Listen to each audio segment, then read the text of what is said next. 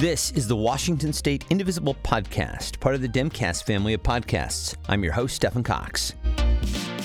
This week, our town hall with 9th District Congressman Adam Smith. He has been in the thick of negotiations with both the recent passage of the bipartisan infrastructure bill, as well as the fight to pass the $1.75 trillion Build Back Better Act, which would work in conjunction with the recently passed infrastructure bill to address things like childcare, the climate crisis, healthcare, and so much more. Congressman Smith is the chair of the House Armed Services Committee. He's also a member of the New Democrat Coalition and the Congressional Progressive Caucus, as well as the Medicare for All Caucus. So he is uniquely situated to answer all manner of questions about the bill.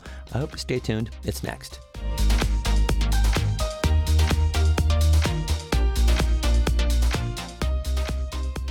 Congressman Smith, it is always such a pleasure to welcome you back to the town hall. How are you, sir? I am well, Stephen. How are you? It's always great to be here. Good. I'm doing fine. And, we're going to spend the bulk of our time talking about the Build Back Better Act, as Kat said. But, I thought maybe we would start with the recent passage of the $1 trillion bipartisan infrastructure framework package. We can shorthand that as BIF if you'd like. What are your thoughts generally about the passage of the BIF? Yeah, well, my base thought is we should stop calling it the BIF and come up with better acronym. That just I agree. I don't know if the marketing department was working on that. I don't think that's what they would come up with, but it is what it is. Well, two thoughts about it. First of all, I think it's an important piece of legislation. Well, three now that I think about it. Important piece of legislation. I think it's going to make a difference. Certainly, our infrastructure has been a challenge for a long time, crumbling, not up to date. There's a lot of focus on roads and bridges, and certainly that's part of it. But there's a lot of money in here for public transit. There's crucially a lot of money in here to try to, fix our water supply. I mean, you've seen places from Flint, Michigan to Mississippi to Texas to Newark, New Jersey that can't even get clean water. So to place the emphasis on that, there's also money for, expanded broadband access, which is so increasingly important in terms of economic divide. People who can work remotely, who have those skills and have those resources have much more opportunities, there's also money in there for building the electric stations for cars if we're going to move to a clean energy future. The bill's not everything I would have liked it to have been. I'm disappointed in the way that it was negotiated, that the House was sort of, pushed out of those negotiations and they just did it in the Senate. It could have been a better bill, but it's a pretty good bill. At the ripe old age of 56 now, I've learned that making the perfect the enemy of the good is one of the great mistakes of life. So I try not to do that. So that's number one. Number two, I think it is important from a Democratic perspective to show that Congress can function. I think it's one of the unfair aspects of the current situation that people say, well, Democrats are in charge of everything. So therefore, if there's anything wrong in the country, it is by definition their fault because we've been in charge of everything for, like 10 months now. I mean, that's ridiculous, first of all, because that's not the way the Constitution was set up. It's not a parliamentary system where you win and you get to govern. The Senate's 50 seats, barely got it. We've got the filibuster, we've got all manner of different things. But as long as we are perceived that way, to be able to show the country that we can get something done and deliver it, I think is a positive. And third, I think Pramila did the exact right strategy on this. And I think she leveraged this bill as long and as hard as she could to move along the Build Back Better thing. I know there are a lot of people that feel like, letting this pass sort of gave up that leverage. But number one, the leverage she used moved Build Back Better along. And I really believe legislatively in getting first downs. You've got to get to the end, but to get to the end, you got to start. Something that my friend and colleague who runs the Senate doesn't seem to understand in a lot of ways. But so, we're moving it down. I think that's what that leverage did. The other thing about leverage is it's never as good as you think it is. You figure out something that somebody else wants and you're like, okay, they want this. So therefore, if I don't give them that, that means they have to give me everything I want. There is a price past which they'll go, yeah, no, we just can't, we're not going to do that. And I think we had reached that point. And that Pramila played this exactly right and relented at the moment that was appropriate to put us in the best possible position to advance Build Back Better. Well, I have a million questions about the politics of all of this, and particularly the BBB, and you're touching on so much of it already. I would love to put a pin in that for just a second and really talk just very briefly about some of the great things that I think we're going to see from the BIF here in Washington State. You mentioned some of the infrastructure, dollars for highways and bridges, public transportation, things like that. When can we expect to see this funding? I think it's going to start, in this fiscal year that we're in right now. So early next year, my staff sent me a little cheat sheet on some of the dollars that are already going out. But we're in the billions to help us with roads and bridges, and crucially with transit, some of our water supplies. There's also some climate resiliency dollars in there to try to deal with wildfires and the effects of extreme climate events. We're going to see that early next year, and then we'll see it spread out over a 5 or 6 year period after that, in a pretty consistent basis. I mean, money, certainly in the we're expanding sound transit. As you know, the costs of that are going up because of inflation issues and other things. So we'll see dollars that will enable us to cover and sort of meet our goals on transit, both buses and light rail, going forward. So I think we will absolutely see those dollars here locally that will be helpful in all those areas. Well, I mean, it's just an incredibly transformative bill. It's such a huge investment in the public infrastructure program that is long overdue. And so I think it's going to be a very welcome development here in the state. I do want to shift over now and talk about what we're here to talk about, which is the Build Back Better Act. And as I said, we can talk about the politics about how it may get passed, but I really do want to start with you on the substance. So this was originally proposed as a $3.5 trillion package. It is now priced at $1.75 trillion, and I should specify that as over 10 years. And as Kat noted, it would provide for things like childcare, climate action, healthcare, so much more. In fact, so much more. I mean, it's an enormous bill. I think there's a lot in it that will actually surprise people. I wonder if you can talk generally about some of the things that are in the BBB. Yeah. Well, just to be first of all accurate, it started as a $6 trillion bill. Thank you. Yeah, that's right. Go back to what was put together. But the most important thing about this, and this is where I think we have really messed up the message horribly, is to talk about what it means. Why are we doing this? We are doing this because of economic inequality in America, and because the basic concept of the American dream is to have a balance between the private sector, individual responsibility, and then a system that is supported by the government and supported by the community that gives you a chance, okay, that achieves some measure of equality of opportunity by having access to decent schools, access to education, access to healthcare, housing, food, the basic things that give you a chance to then go out and pursue and compete. And we are losing that in America. The middle class is being hollowed out. All right. It's being hollowed out because of the concentration of wealth at the top. And there's a whole lot that I could say about that. But we have basically created an economy that disproportionately rewards shareholders and doesn't reward wage earners. And that has generated housing insecurity and food insecurity and healthcare insecurity and education insecurity, to the point where people don't have the basic opportunities that even I had 40, 50 years ago, growing up in a blue collar family in SeaTac. Housing's too expensive. Childcare's too expensive. Education's too expensive. How do we begin to give people basic opportunities? Now, I don't think that we get rid of individual responsibility and all of that, which is a larger discussion and conversation. But you got to give the basic level of opportunity there. And that's what this bill says. In the modern world, we have so much housing insecurity, and there are over $100 billion here to help people with rental support, to help develop more low-income housing, to help develop the ability just to afford a place to live. I mean, for all the struggles that I may have had growing up, my father bought a house in SeaTac for $15,000. Okay. We had a place to live. All right. Well, if you don't have that, how the hell are you supposed to go out and pursue what you're supposed to pursue? Healthcare has become increasingly important and increasingly expensive. This bill expands access to healthcare. And perhaps, to my mind, the most important aspect of this is really focusing on families. Okay, not focus on the family, lest you get the wrong Understood, idea. Yeah. But focus on families and childcare. That has become such a pressure point. In fact, I was reading an article about, does having children make you happy? I will say this, as far as my wife is concerned, having an empty nest after 21 years makes you really happy. Okay. At least in our case. Okay. Love our children dearly, but there's sort of that collective, But the point is, what they found is in countries that give you some support, the answer to that question is yes. Okay. If you know that you have family and medical leave, another key component of this bill, then you know if your child gets sick, you're not like, and it's hard not to be mad at your kid when it's like, you're being sick is probably going to cost me my job. Okay. How do you then deal with that? Are you really sick? Are you sure? To have to face that choice as a parent, it just aggravates all of society.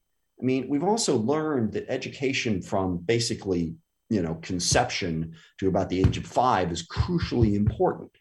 Well, and you can tell this, if you have the money, you send your kids to pre-K starting at least at 3 or 4. You do. If you have the money, you do. Okay. Well, a lot of people don't have the money. And then right away, huge difference in opportunity. Universal pre-K for 3 and 4-year-olds is in this bill. So what this bill is about is the American dream, is the idea of equality of opportunity. And finally, after 5 decades of heading in the wrong direction, starting to head back in the right direction of creating equal opportunity for working poor, for blue collar people, as well as for those, for people who are lucky enough to be born with wealthy parents or with parents who have connections. That's what it's about. And for the love of God, I wish we'd stop talking about 5 trillion and 3 trillion and 1 children, and the centrists are corporate assholes and the liberals are, ridiculous, pie in the sky moron. Tell people what it is we're doing and why we're doing it. Okay. And who we're trying to help. And if we do that, I think we can stop losing elections. Boy, are you, you're kind of reading my mind here. There's so much that I want to unpack about everything that you've just said. I do want to square the circle on something that you talked about in terms of childcare, because you tweeted something that I think people will want to know and hear. You said, in Washington, a family with 2 young children, and this is really just dovetailing on what you said, would spend an average of 29% of their income on childcare for 1 year. The Build Back Better Act will provide funding to ensure that no family pays more than 7% of their income. 7% of their income on child. This is a game changer, right? I mean, this really can absolutely be an equalizer, shift the scales, all that. Yeah, and I think, and that's a good way to talk about it. I'm a big believer in finding the right argument. I think of it as the killer app, which is what they talk about in the tech world. When you find that argument, which is why I've been reasonably good at debate, is I can listen to the whole thing and then I find the strength of my argument or the weakness in my opponent's argument and drive that home. And the stat that really drove it home for me was a New York Times piece a couple months ago that talked about how in your average country in Europe, they spend $14,000 a year on your average child. In America, the similar figure is $600. 14,000 to 600. Okay. And again, if you've got enough money, that's not a problem. Okay. You pay for it. Most people don't. I mean, think about how expensive all of this stuff is. So that stat right there that you mentioned is exactly the type of stat that we need to be talking about. And we're not, and all these people, they're going to have to be working. I mean, it's not like, we're going to just give it to you and then you can, hang out and do nothing. Okay. It gives you a chance. And I think that's the best way to describe it. And that's why my staff and I emphasize that status. I think it drives home the point. I completely agree. And I do have a number of questions about messaging, particularly as we go into the 2022 cycle. We had our first audience question. Rosemary from Indivisible Eastside asks, what climate provisions remain in the BBB Act? The main focus in the BB Act on climate is on incentives. And it's about, if my staff is to be believed, $555 billion, basically. And it's tax credits, a lot of the resiliency investments that we talked about. I've got it right here. Investments, incentives for clean energy technology. A lot of it is tax credits and also programs to help fund the technology that is necessary to get us off of fossil fuels. Now, what it doesn't have that a lot of people talked about was carbon tax, or basically sticks, if you will, right. Things that will punish people for using carbon to get them off of that. I would have been in favor of that. to try to move us towards a clean energy future. But I think the investments that are in here, again, at the moment, as it's being negotiated, $555 billion of economic incentives to develop wind, solar, biofuels. Even I was hydrogen, that's the word I'm looking for. Liquid hydrogen is potentially a game changer in terms of getting us to volume on a clean burning source of energy. Improved battery technology, improved energy transmission so you don't lose as much of it. There's all kinds of technologies out there that could really be game changers in getting us off of fossil fuels. This enables people to invest in that and drives dollars into those technologies at an unprecedented level. Yeah, you're talking about carrots and sticks. We know a certain senator from West Virginia had a lot of them stripped out of that bill. But the incentives remain, and many are good. Martha with North Kitsap Indivisible asks, are there incentives for buying electric vehicles in this bill? What about community solar? Yeah, I don't know specifically. I believe the answer to that question is yes, because there are incentives for every conceivable technology out there. I don't know specifically if there are incentives for buying electric vehicles. There are certainly tax incentives for developing solar and using solar technology, without question. You know, you mentioned that this package started at $6 million. It was trimmed down to $3.5 trillion, $6 trillion rather, trimmed down to $3.5 trillion. Now at $1.75, with a series of, we can call them compromises. Were there certain cuts that you took issue with along the way? You see, it's still kind of an evolving process. We've talked about this before when I negotiate the NDAA. I don't draw red lines by and large when it comes to compromise. I mean, the answer to your question is yeah. I mean, if I ran the world, here's what frankly, the biggest thing I'd do is I'd raise taxes to pay for this in a far more aggressive way. I mean, we're talking about rolling back the Trump tax cuts, which I think we need to do. Hell, I think we need to roll back a good chunk of the Bush tax cuts. So that we can, also better even out that balance, but, the way I approach legislation is, the art of the possible, right? There's me, and then there's all the people that I got to get to agree with me. And I, have long since given up on the idea that I know everything to begin with. And second, you work with who you got to work with. You try to get the votes to get done what you can get done. And then hopefully you build the political landscape and you build the support so that then you have more people who are with you. Okay. And that second part is important. I mean, we can, curse the darkness, as it were, that we've got to get Joe Manchin's vote. And I would, you'd spend a fair amount of time thinking, okay, how can we not have to get Joe Manchin's vote? Well, no, there's nothing on the table there. So we got to get his vote. Yeah. And just so you deal with it and you try to put together the deal that you can do that to get the bill done. But then you also think about, how can we get ourselves into a position where we don't need his vote? Okay, how can we build the support to win the elections? And, in my mind at the moment, there's all kinds of negative examples of that, but I'll stay positive here and give you a couple of examples. The gun safety movement and what Gabby Giffords and others have done to really sort of build a base of support instead of going to a member of Congress from a district where there just wasn't political support for gun safety, but there was political support for the NRA, and saying you're awful and terrible because you're supporting the NRA, you have to vote with us. Build the political base so that member of Congress goes, you know what, you're right. That's where my constituents are. So, and that's why my opening diatribe or dialogue or argument, let's put it that way, was focused on what's the message that's going to get us to the point where we're able to elect more progressive senators and Congress people who will support these things, and get it to move forward. And B, we don't undermine the ones that are there. So, and I think there are better ways to do that than we've been doing that. But that's the mindset you have to have. Get constituents on your side. Members of Congress, and please believe me when I tell you this, because I know there's this sort of mythology out there that members of Congress only do what their biggest donors tell them to do. Members of Congress are far more practical than that.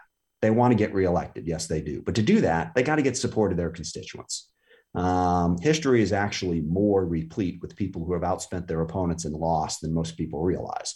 The worst thing you can be if you want to get reelected is wrong on the issues for your constituents. So get those constituents to go to Joe Manchin, to go to Kirsten Sinema and say, I want this. I care about childcare. Okay. I care about universal pre-K. I care about access to healthcare.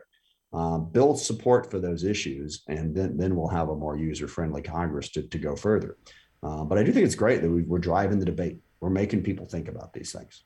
Well, I'm reminded that Joe Manchin himself said, you don't like it, elect more progressives, and so I think that's a fine directive.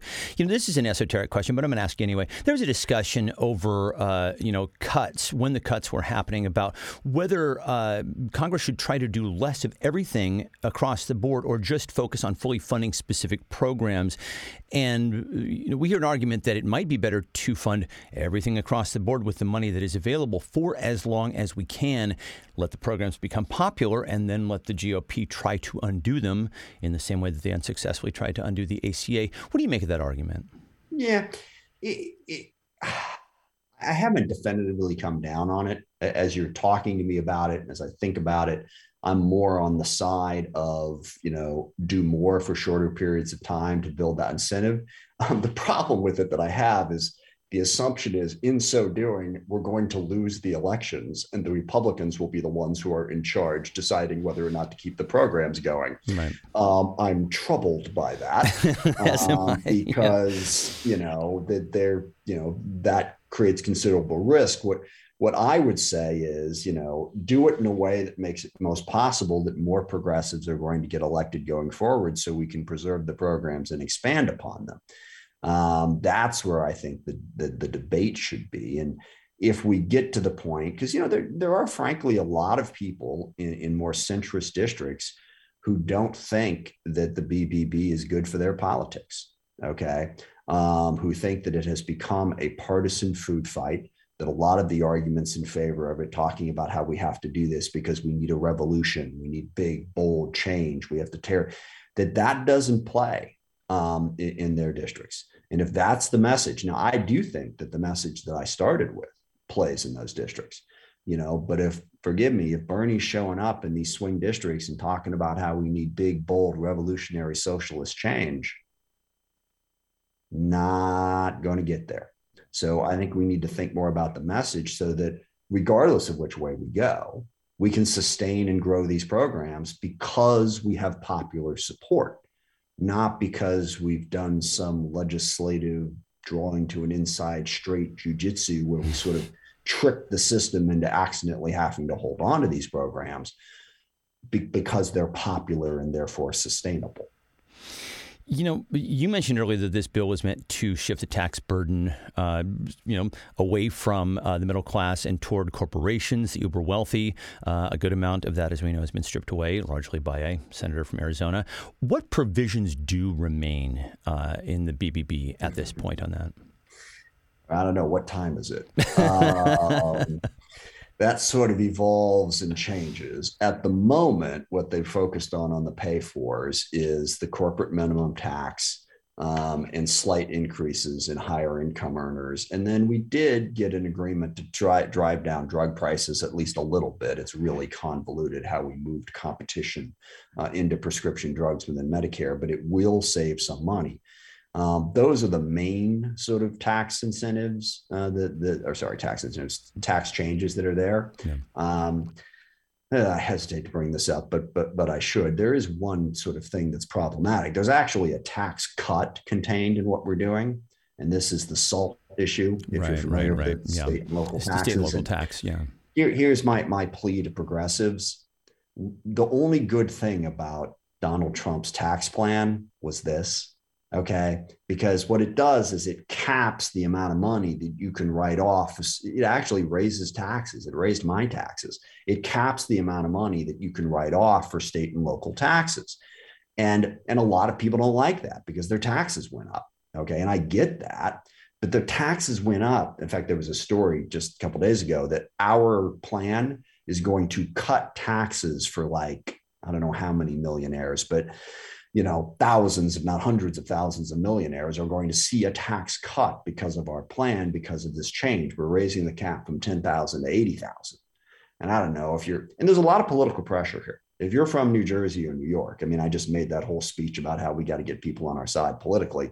This is a tough one to get people on your side politically. From a policy standpoint, I feel it in my bones that we do not need to be cutting taxes for upper middle class people. We just don't. Okay, it's good politics. It's terrible policy. And that's, driving a little bit of it. So maybe, okay, if you got to raise it a little bit, but from 10 to 80,000 to write that off. I mean, if you're making enough money that you're thinking about whether or not you can write off $80,000, you're probably okay. So just my 2 cents worth on that little tax point. Well, yeah, I'm seeing a lot of heads nodding as you say it. So I want to shift over and, shift slightly and just really get into some of the politics of getting this thing passed. Now, you've touched on a lot of these points already, and I'm about to ask you a question that's enormously frustrating, but I'm going to do it anyway. So, in order for progressives to vote for the BIF, Congresswoman Jayapal got a commitment that once moderates got a CBO score, that they would bring the BBB to the floor. And now we are hearing that Joe Manchin is talking about putting the brakes on this, citing inflation concerns. Being in this position without the leverage of the BIF is precisely what progressives feared. What do you think can be done now? And I know you're frustrated with this too, so I'm going to acknowledge that up front. What do you think can be done now to move things forward? Well, I think this always was very hard, and I'll get to why it was very hard in just a second. It was very hard because we did not have initially support we didn't have the votes. Okay, we didn't have Mark Kelly and Gabby Giffords were in town last week, and I saw them when we were talking about this. And Mark said, it says, well, we started at $6 trillion, so we have to compromise. And he said, well, you know what Joe Manchin says? Joe Manchin says he started at zero.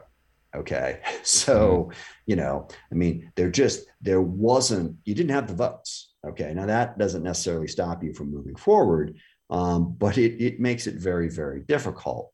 So how do you build to the point where you have the votes? I think using, the Manchin and Sinema became invested in the bipartisan infrastructure deal. So you could hold that out. All right. But like I said, I don't think we're in a situation now where talks were kind of breaking down. Okay, so if we kill them both. Okay, and on the whole, I think the bipartisan infrastructure bill is good if you can use it to leverage something great. But I think that leverage was gone. I just don't think it was going to give us a greater chance of passing the bill. And I know that's what Pramila thought. That's why she made the decision. She was a lot closer to this than I was, and I trust her. I think she knows what she's doing. So there's that. The thing that I would like people to think about, and this is where I start to get into trouble, is why didn't we have the votes for this? Why either A, didn't we elect the people? Because we certainly ran the candidates in a number of different places that would have been more supportive. We had chances to win North Carolina, Maine, Iowa, I forget where else. And we didn't. Okay. So why did we come to this point? And this is where I would hope that true progressives would really do a little soul searching and thinking about, okay, what's the message that works? Because the answer to my question, I know the only two answers that, and by the way, I draw a distinction between progressives and left-wing activists. So please understand that I draw that distinction as I'm describing this. There's only two answers. One, we weren't big enough and bold enough. We didn't promise enough revolutionary, left-wing, progressive, if you will, socialist change. So people stayed home.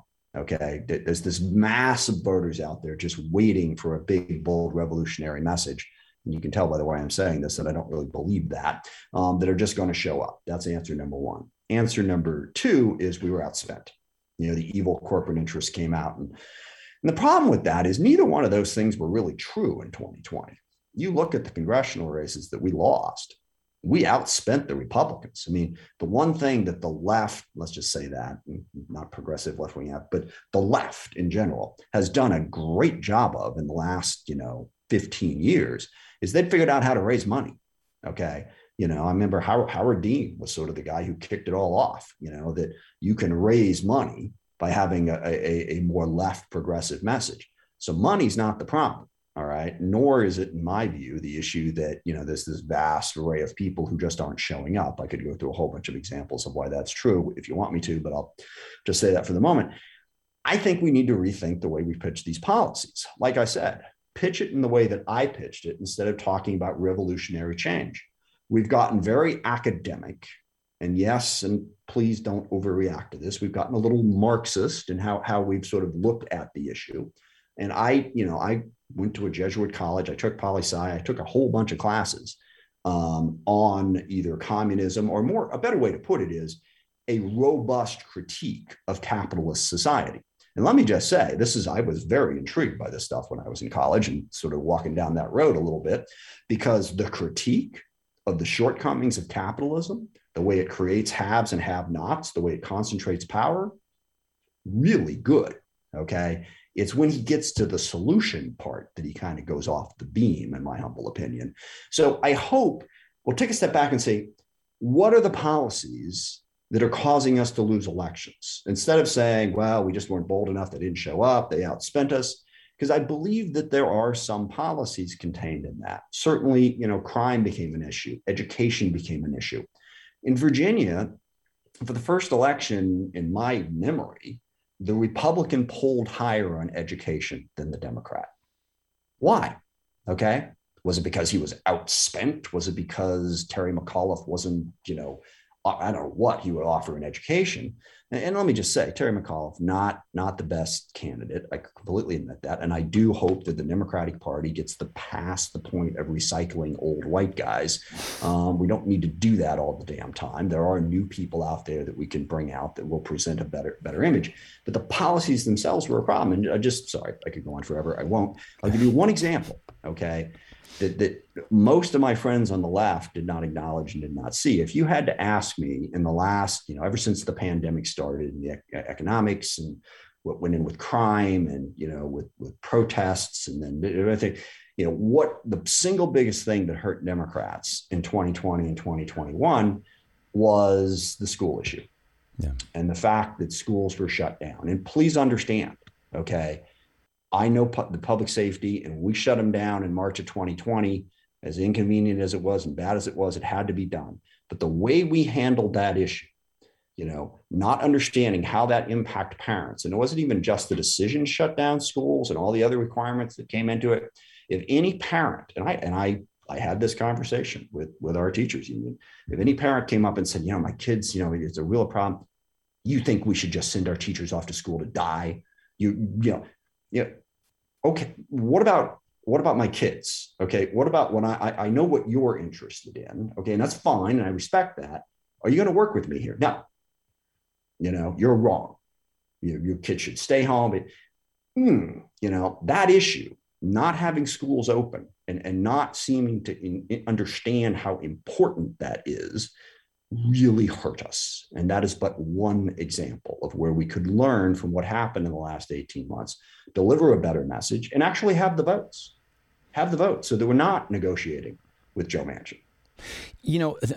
I really do want to talk in depth in a couple moments about, messaging for the 2022 election cycle. And you're touching on so many things. You're talking about the popularism argument. And I would like to delve into that a little bit more. I want to talk about some of the things that are in the bill, the BBB, that are broadly popular. But I do want to circle back on something Lael pointed out. She said, I want to make sure that I get her correct. She said, investing in public projects does not cause inflation. I said that in my windup to this question.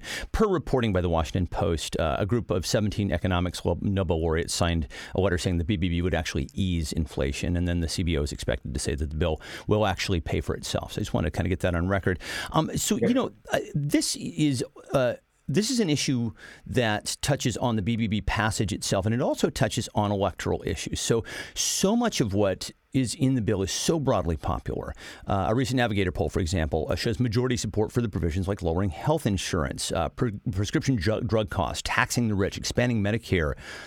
First of all, I'll ask you, do you feel that public support is having any impact in passing this legislation? And then if and when it does pass, what is the best way to convince the American people that their lives are being made significantly better because of these programs?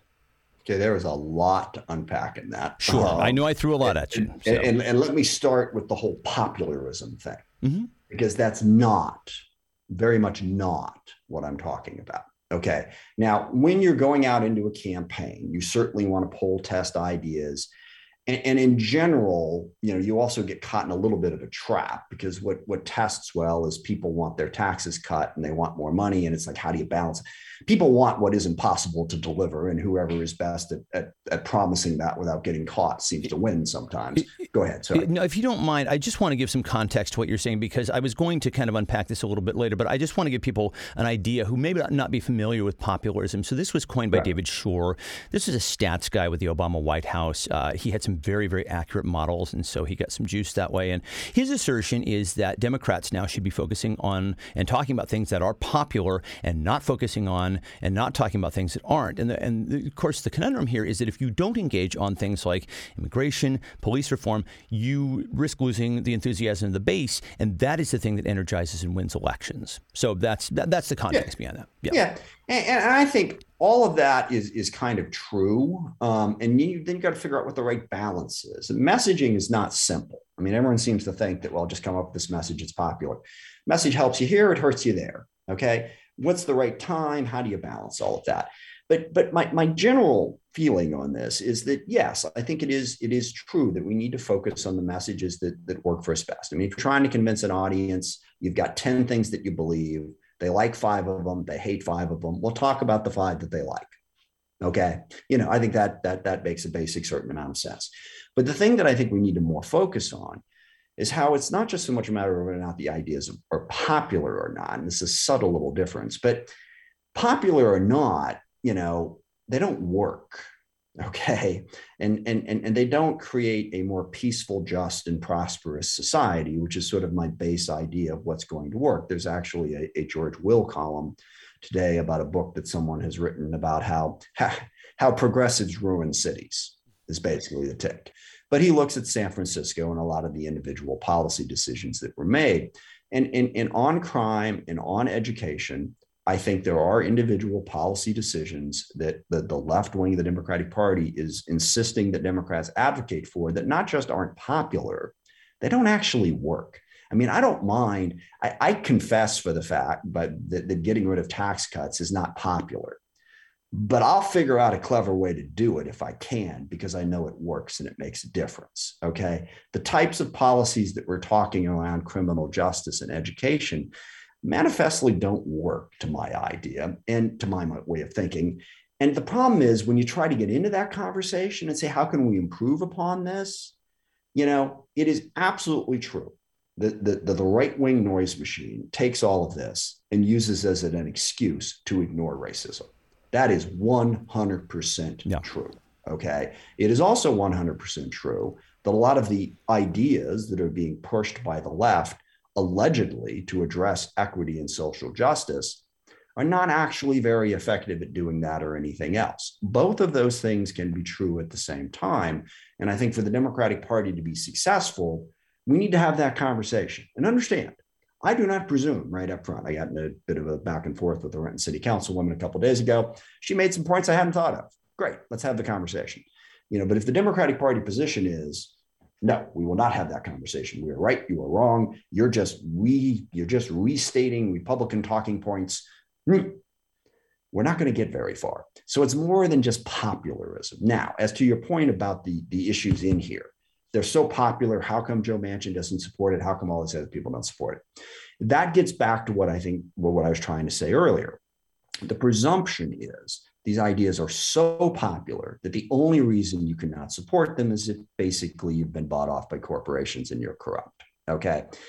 I think the actual reason is because the politics of the way the whole thing has been presented is not popular in West Virginia, is not popular in swing districts. If you talk about it the way that I talked about it up front, about the importance of childcare, the importance of middle-class opportunity, the American dream, but the way we tend to talk about it is, again, we have to tear down our society. we need a revolution, okay? Because our society is fundamentally racist, fundamentally corrupt, fundamentally imperialist. We should be embarrassed by what we have been as a nation. We must tear it apart and start over again. And if you don't get that, then you're just a person that I probably shouldn't even spend any time talking to. That is the message that a lot of swing voters in America hear. They don't hear, are you struggling with your childcare? You know, do you think it's unfair that so much wealth is concentrated in the hands of so few? Okay, here's what we're going to try to do about it. So my opinion is the ideas are popular. The presentation that the leftward tilt of the Democratic Party has presented is not as popular as it could be. And then, lest I lose all of you, let me just also say that centrists are reluctant, okay, to believe that they're wrong, just like everybody else, okay? So yes, some of that is they've seen you go down that road before, and it's just like, it always ends with us losing. So they don't think about it enough. So they get into things like, come on, let's make prescription drugs affordable. Let's stand up for childcare. They see the bad stuff, they don't see the good stuff. But that's what we got to try to do, is to pull that coalition together, because the issues, I think, are popular. We just got to figure out how to present them. And that's hard, okay? I've run a lot of very successful campaigns. And after the campaign is over, oh, that was great. That was good. Yeah, but when you're in it, it's like, you faceplant more than once, okay? Well, this is going to work. You know, I once lost a debate to Jerry Getty. Most people won't get that reference. Jerry Getty was not a terribly sharp individual, but I stumbled. I thought, well, I'm right. He's wrong. He's crazy. Everybody knows he's crazy. So, well, that didn't go well. You got to be really rigorous about how you approach messaging, and not just say, my ideas are right. If anybody disagrees with me, you know, they're just not paying attention. So that is what I want to see us do. And if we don't do it in the next 10 months, 2022 is not going to be pretty. That sound that you just made with your mouth, I think, reflects what's inside everybody's hearts right now in terms of fear. And I'm sorry, and that's the thing. I see us headed towards the cliff, okay? Yeah. And when I'm screaming, stop, sometimes I get it wrong. It's fine, okay? I want to be part of the process, because we've got to work with everyone here to get us headed in a better, more positive direction. And the infighting at the moment in the Democratic Party is having the opposite effect.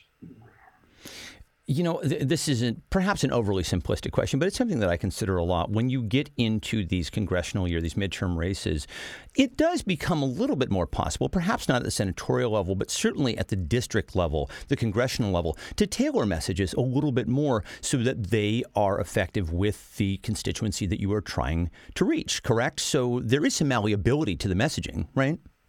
Yeah. Well, and I think that was one of the problems in Virginia is, you know, the only message that really brings the Democratic Party together right now, in all of our disparate pieces, even those folks who sort of flit in and out of the Democratic Party, and maybe they're sometimes socialists, maybe they're sometimes independents, maybe they're sometimes that. The only thing that brings us together is Donald Trump is an awful human being who's trying to destroy the country, and he must be stopped.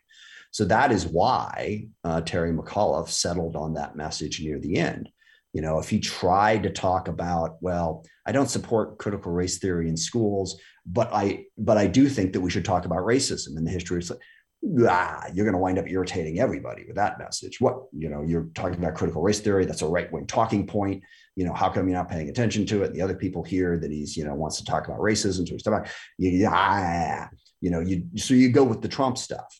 Okay. But what we should have learned in Virginia is it's just not going to play. Because what Youngkin did is he brought it back to, like, start talking about stuff like a grocery tax. You know, he talked about, you know, education. He talked about those local issues. At the end of the day, the big picture stuff does matter, you know, but what really drives home a message in an individual election is what's going on in my neighborhood.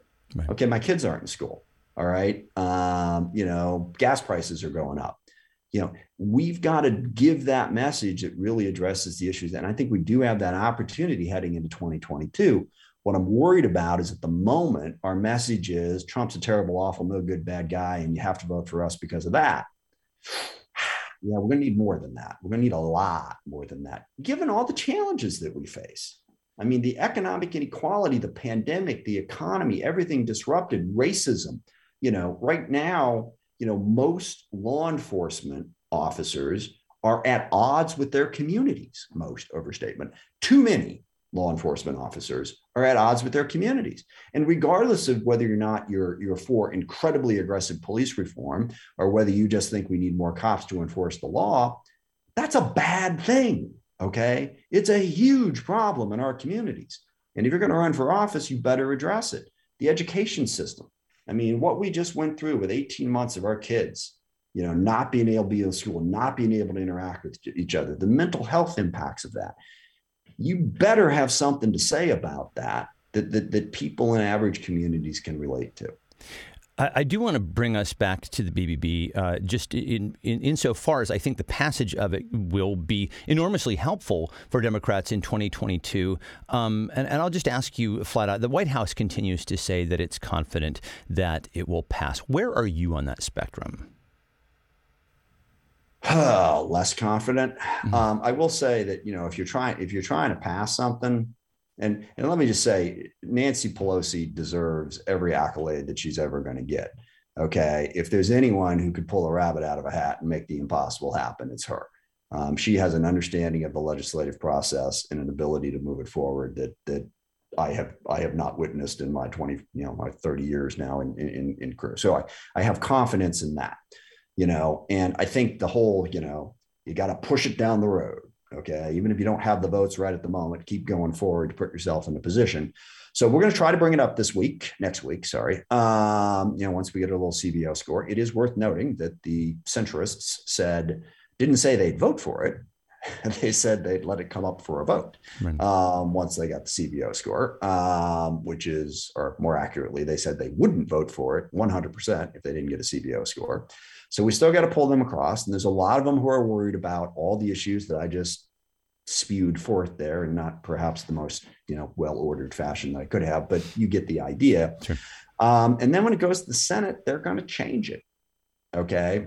They're going to go through their little vote-orama, and the Republicans are going to be damn clever about throwing amendments out there that Sinema or Manchin or maybe somebody else who has a pet peeve issue, and it's going to be changed. And then it comes back, and are we going to accept what that change is? And again, I think the general perception is at the moment, the Biden agenda, as you call it, is not popular in the country. So if you're in a district where you've already got a Republican running against you and haven't raised a couple $1 million, and you're looking at a knockdown drag out for the next 10 months, and you're thinking about whether this is going to help you or hurt you, we're not in the best spot. The positive thing that I will say is, in my entire career, I have never had a major, big, gotta have issue when the Democrats were in the majority that at the end of the day, we didn't pass. And every single one of them has had at least 15 times during the course of it when I was like, well, that's dead. It's not going to happen. Did you feel that way with the ACA, for example? Exactly. Oh, gosh, yes. ACA. I did a juvenile justice reform bill back when I was in the state legislature in 94 that I was convinced was going to die. The defense bill I felt was going to die multiple times. So there is that momentum. And I think, what Nancy and others are going to sell really hard is the stench of failure is not going to be a positive thing.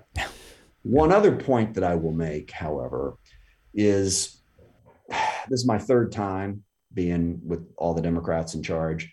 Every time we make the same mistake. We assume that we have to do something big, bold, dramatic. We got this tiny window in power. We've got to seize it. If people see us get something really huge done, that's going to give us our best chance of re-election. Now, I will say from a policy perspective, if you can move ACA, as bad as it was, it became a law and it held up. And if we lost a bunch of elections because of it, we got something out of it. So from a policy perspective, got it. But from a politics perspective, The idea that that's what's going to help get us reelected. I've run in swing districts before. I don't live in one now, but the idea from a swing district perspective, I remember Mike Lowry trying to convince me of that back in 1994. And I was like, what planet is this guy from?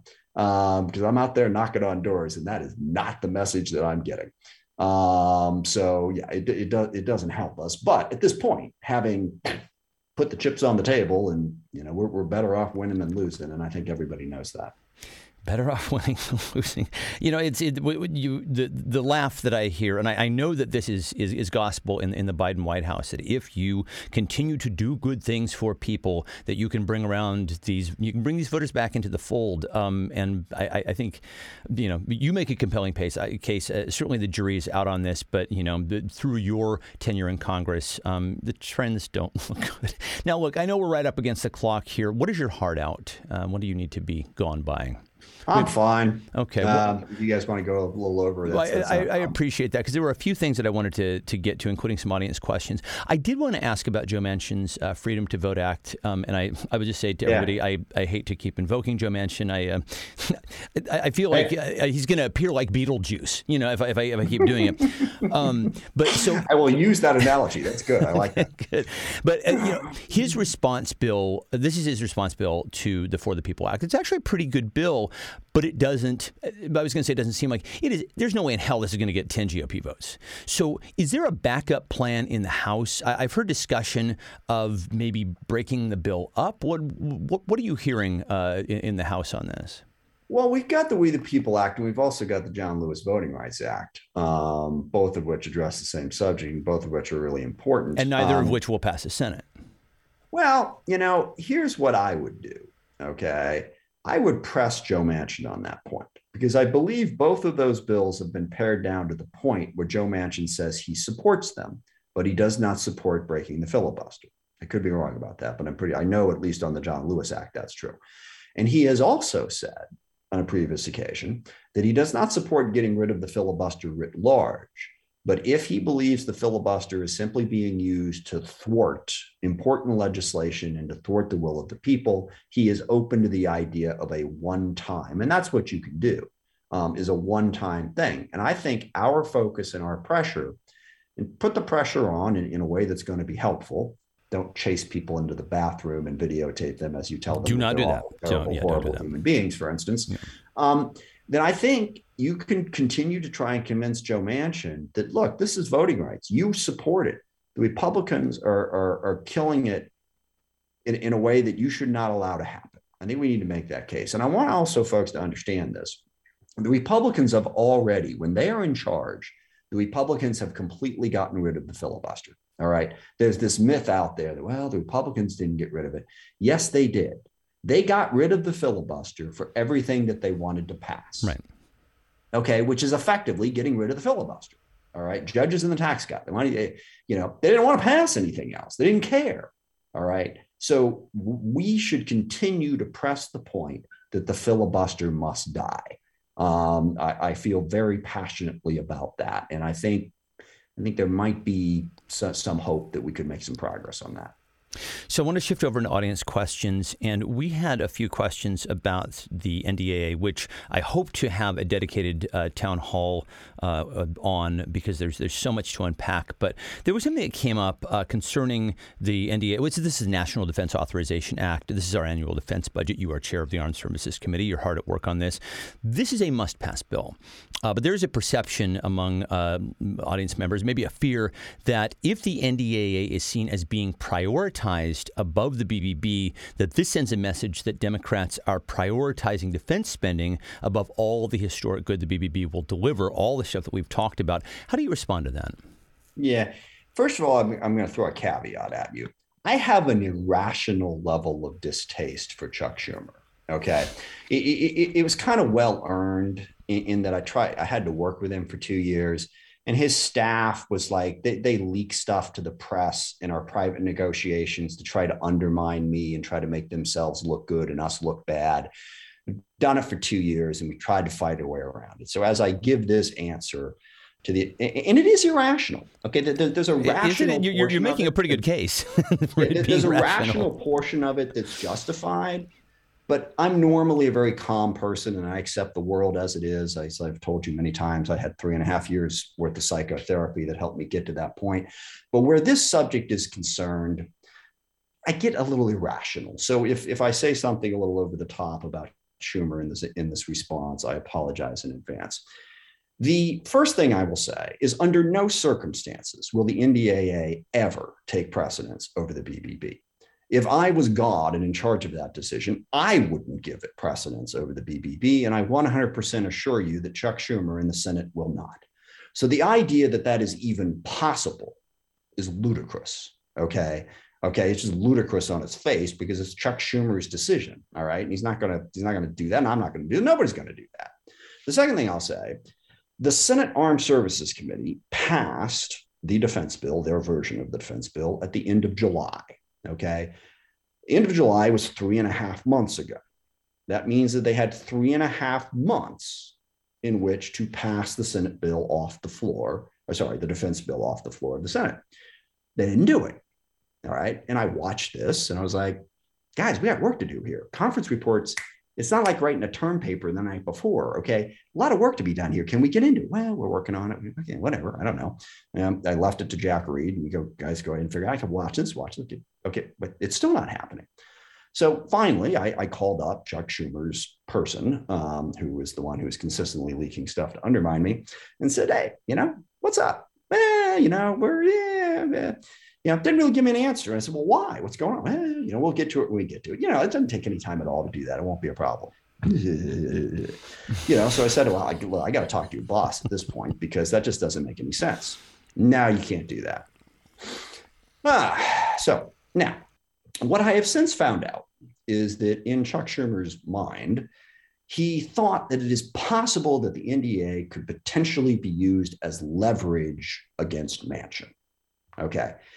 In the first place, I find that hard to believe that that would be the case. All right. That Manchin would, I don't know if he's got anything in the NDAA or not. Last time I looked, it didn't seem that he did.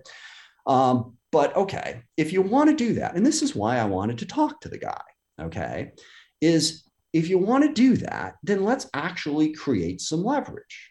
Because understand what I'm talking about here. I'm not talking about passing the defense bill into law. I'm not talking about off to the president for signature. I'm talking about getting us into conference so that we can begin the process of creating a bill. And if you want to leverage Manchin, pass the damn thing off the floor of the Senate so that we can get into conference. And what happens a lot of times with the NDA as the last train out of the station, people come up with ideas at the last minute and they're like, oh, we need a vehicle. Okay, well, we could put it on the defense bill, and frequently we do. So if you had something and Manchin says, well, I need this. We got a vehicle over here. But Schumer killed the frickin' vehicle.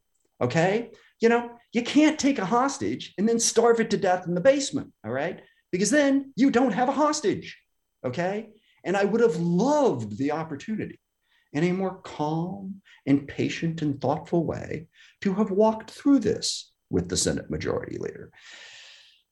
He decided not to take that opportunity. So now we don't have a defense bill. Okay. We're trying to negotiate it on the side. And, and even now, this week, they're supposed to bring up the defense bill. Well, we're not going to pass the BBB bill before the end of the week. But again, if we do, and if we ever get to that magical point when the Senate actually considers the BBB, well, fine, set aside the defense bill. It's been 3.5 months. And again, I think the reason he did this is he had this vague notion that there was leverage. Okay. And the line that I've used, and I'll use it on you, and I don't know, maybe it'll show up in the press at some point because you'll leak it, but I've been trying to save it for later, is Chuck Schumer is a not very good checkers player engaged in a game of three-dimensional chess. And it is a painful frickin' thing to watch. So that is why we have a problem. There is no scenario, I will end where I started. There is no scenario where the defense bill takes precedent over the BBB. Period, full stop. We do have a chapter who is very active in New York that actually has Chuck Schumer's ear. We might be able to snip out some of that and put it in their hands. We had a question about Afghan refugees. As you know, there are a number of Afghan refugees who have landed in Western Washington. Deborah asks, what can you do to address the employment obstacles of our newly resettled Afghan neighbors? Many cannot get proper documentation.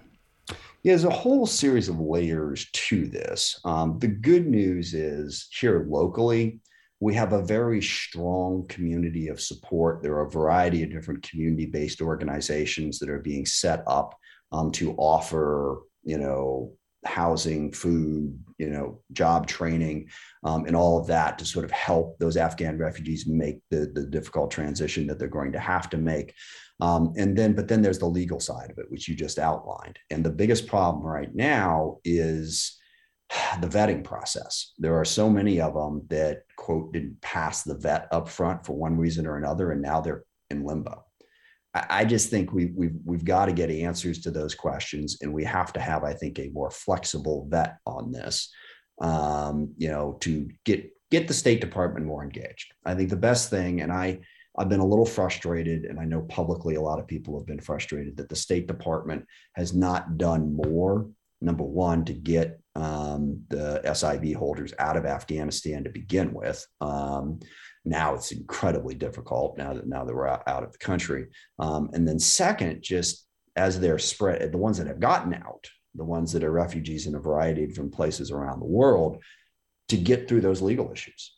Because you're able to give more support once you get the actual documentation and they're legally in here. So my caseworkers deserve, whatever bonus we can give them, because they have, and the same is the case with congressional offices all across the country.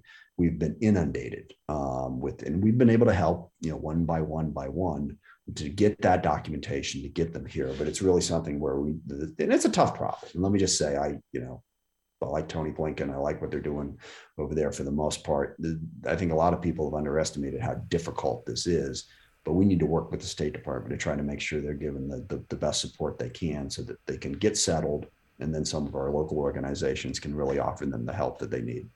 I know that these individuals who are working with Afghan refugees would love to be connected with your office. And so with your permission, I would love to kind of make that introduction.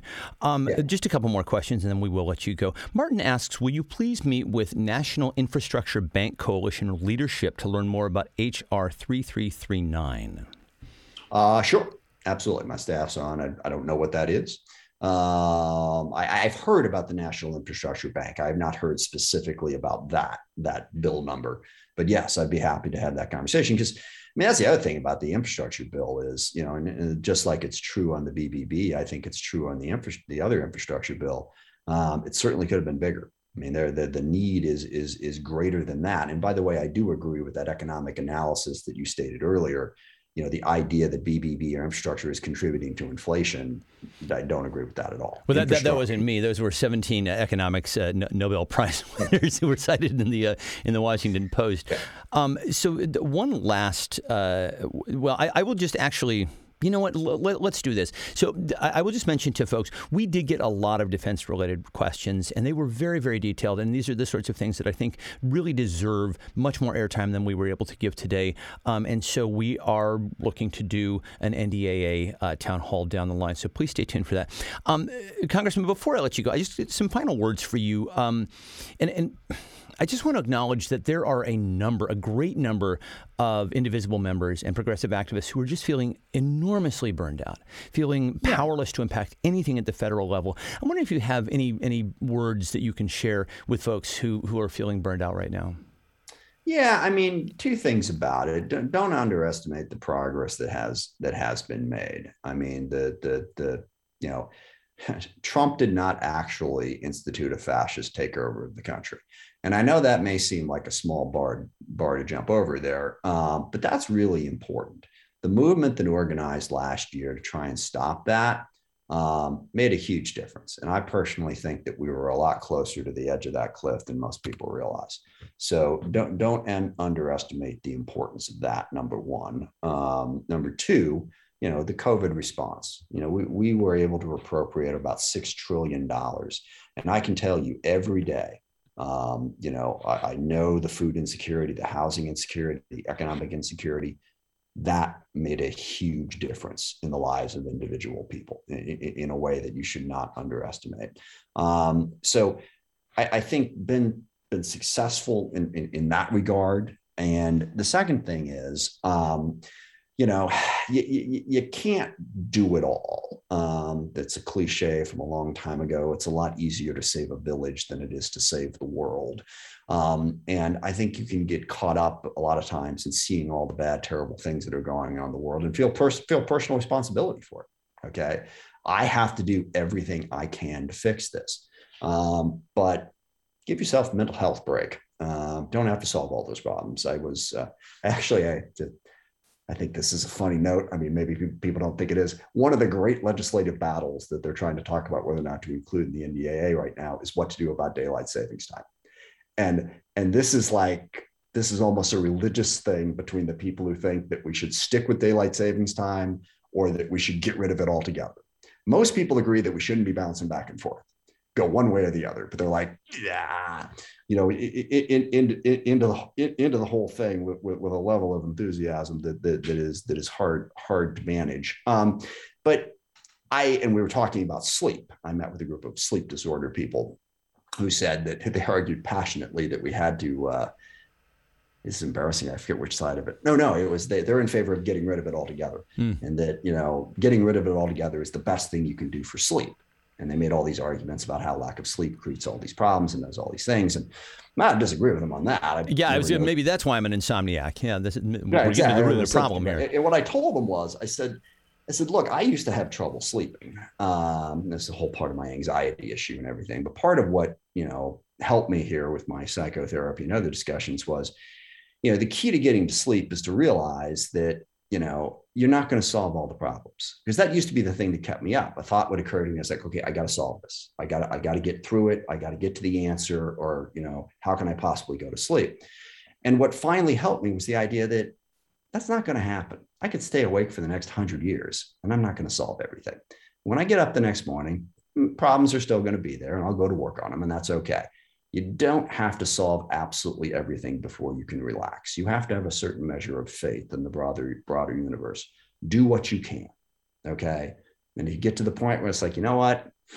I'm not going to go knock on doors. I don't want to make a phone call. I need a couple of weeks off.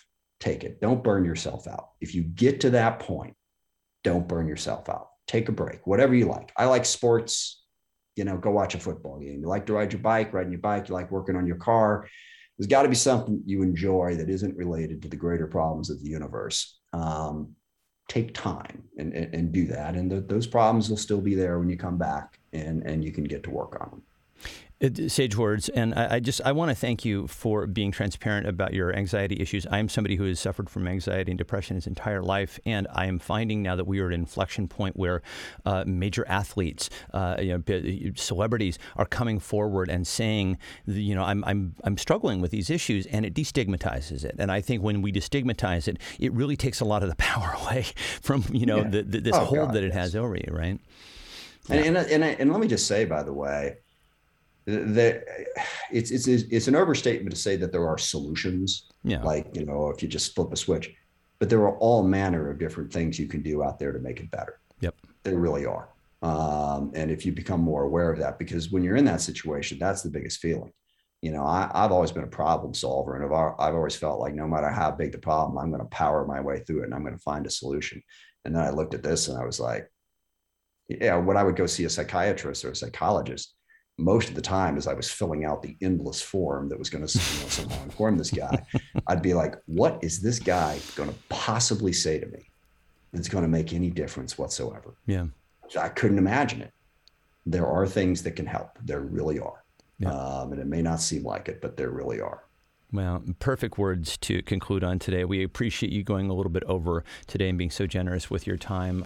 As always, thank you for your work. Thank you for your representation, and really just, thanks for joining us today. We really do appreciate it.